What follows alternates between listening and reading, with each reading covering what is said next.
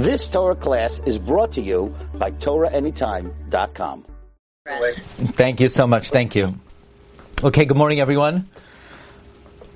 We heard the deeply sad news about the passing of the great Mashgiach Rav Matisyahu Soloman, Zecher Tzaddik Livracha. I actually once met Rav Matisyahu, and I could share with you a story that I observed firsthand. There was a long line. He was a sandik at a bris, and there was a long line of people who lined up afterwards to get a bracha, to say hello. And there was a man on the line. Rav Matisyahu told the man, apparently they were somewhat friendly, and the man and his wife had visited Rav Matisyahu and the Rebbetzin the night before. And Rav Matisyahu tells the man, tell your Rebbetzin that my wife very much enjoyed meeting with her last night. And I saw how the guy felt like $1 million because you could tell Rav Matisyahu was trying to make the guy feel good. You know, look what kind of good wife you have, that my wife enjoyed meeting with her. I want to share with you an idea that Rav Matisyahu offers on this week's parsha. Moshe Rabbeinu has to run away from Paroi. Paroi tried to kill Moshe. Moshe Rabbeinu flees the scene. And Moshe Rabbeinu comes to Midian, and he sees that the daughters of Yisro were being harassed at the well. And Moshe Rabbeinu saves them. And they come to Ruel, and Ruel says, how do you make it back so quick? And she said, what do you mean? An Egyptian man saved us. Ish Mitzri Hitzilani. An Egyptian man saved us. So the Medrash wonders, what do you mean an Egyptian man saved them? Moshe saved them. Moshe Rabbeinu is not Egyptian. So the Medrash says the following mashal. The mashal is, there was a guy walking down the street, and he gets bitten by a poisonous snake. And he runs to the water to save himself because he has to put himself in the water to heal his bite. And he comes to the water and he sees there's a child drowning in the river, in the water. And he saves the child. The child says, thank you. If not for you, I would have drowned, I would have died. The guy says, no, don't thank me, I didn't save you. The snake saved you. I didn't save you, the snake saved you. If not for the snake bite, I never would have come into the water, I never would have seen you. So too, the daughters of Yisro say, Moshe, thanks for saving us. Moshe said, I didn't save you. The Mitzri, who I killed, saved you. Because had I not killed the Mitzri, Paroi wouldn't have tried to kill me and I wouldn't have had to run away. Don't thank me, thank the Mitzri who I killed. That's the Medrash. This is very interesting. Did Moshe Rabbeinu really mean that the daughters of Yisro should thank the Mitzri who he killed? The Mitzri who he killed had no intention of saving the lives of Yisro's daughter. The Mitzri who he killed, the last thing the Mitzri would have wanted was that Moshe Rabbeinu should have saved people on his account. But nevertheless, we see that Moshe Rabbeinu had a very important midah, says the Mashgiach Rav Matisyahu Soloman. Moshe Rabbeinu never took credit for himself. If Moshe Rabbeinu could deflect credit to a primary cause, he would do so. This was the fundamental midah of Moshe Rabbeinu. The midah was, Ish Mitzri Hitzilani. An Egyptian man saved us. Moshe Rabbeinu would always say that it wasn't his achievement, it wasn't his accomplishment. Let's trace it back to the primary source, and that primary source was Ish Mitzri Hitzilani. Says Rav Matisyahu Soloman, this is the real reason why Moshe Rabbeinu was chosen to be the redeemer and leader of the Jewish people. The Vilna Gaon, in his commentary to the Haggadah Shel Pesach, observes the fact that Moshe Rabbeinu is not really recollected or remembered in terms of his part in Yetzias Mitzrayim. We remember Zechiras Yetzias Mitzrayim, that God took us out of Egypt. We don't remember that Moshe Rabbeinu took any part in it. In fact, the Kli Chemda points out that we don't really mention Moshe Rabbeinu's name in the whole Haggadah Shel Pesach. Moshe Rabbeinu's name is not really mentioned in the Haggadah. Why is that? So the Gra says a very important idea. that when HaKadosh Baruch Hu redeems Klal Yisrael, the Rebbeinu Shem is trying to reveal His might, His power, His Yechilas, His ability, and any redeemer who would take credit for themselves would detract from the honor of HaKadosh Baruch Hu. That's what we say the night of Yetzias Mitzrayim. Ani v'loy malach, ani v'loy saraf, ani v'loy shliach, ani hu v'loy acher. Only HaKadosh Baruch Hu. Only the Ribbanu Shalom redeemed us from Mitzrayim.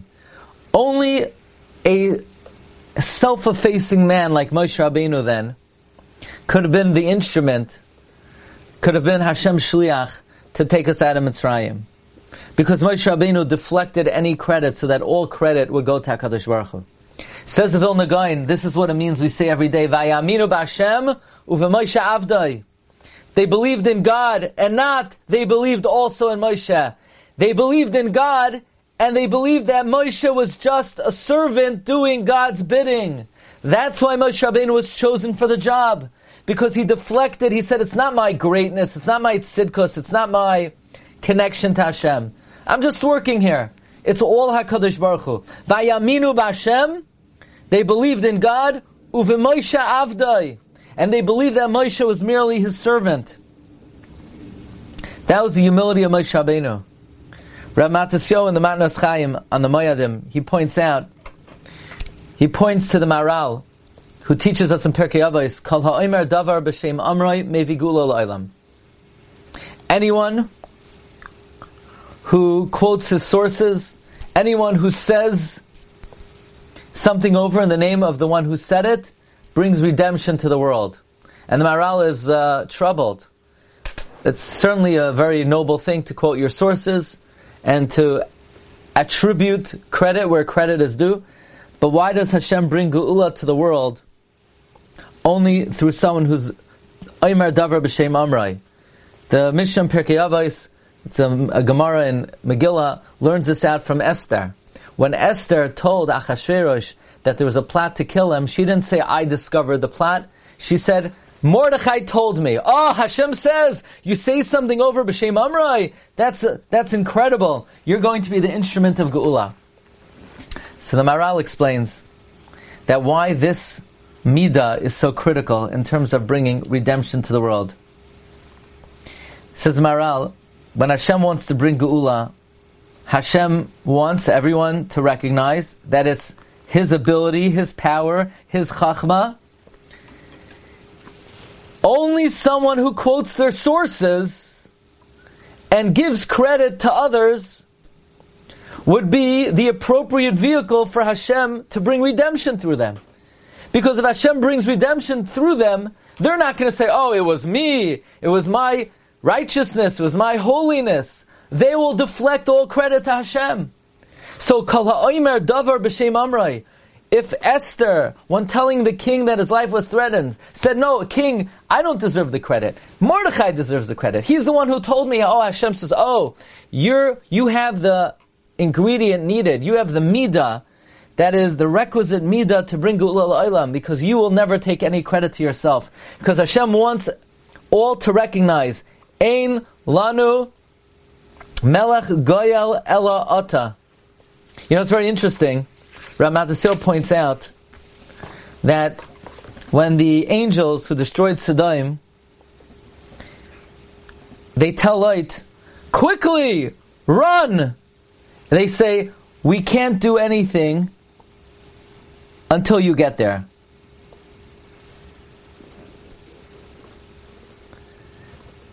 They sort of had to admit that they are powerless. Why? Chazal say, Rashi quotes, because they took credit for themselves. When they said to Lot, run, we're destroying the place. What do you mean we're destroying the place? They're not destroying the place, God's destroying the place. Because they took credit and they said we're destroying the place, they were punished. They had to immediately admit it's not us.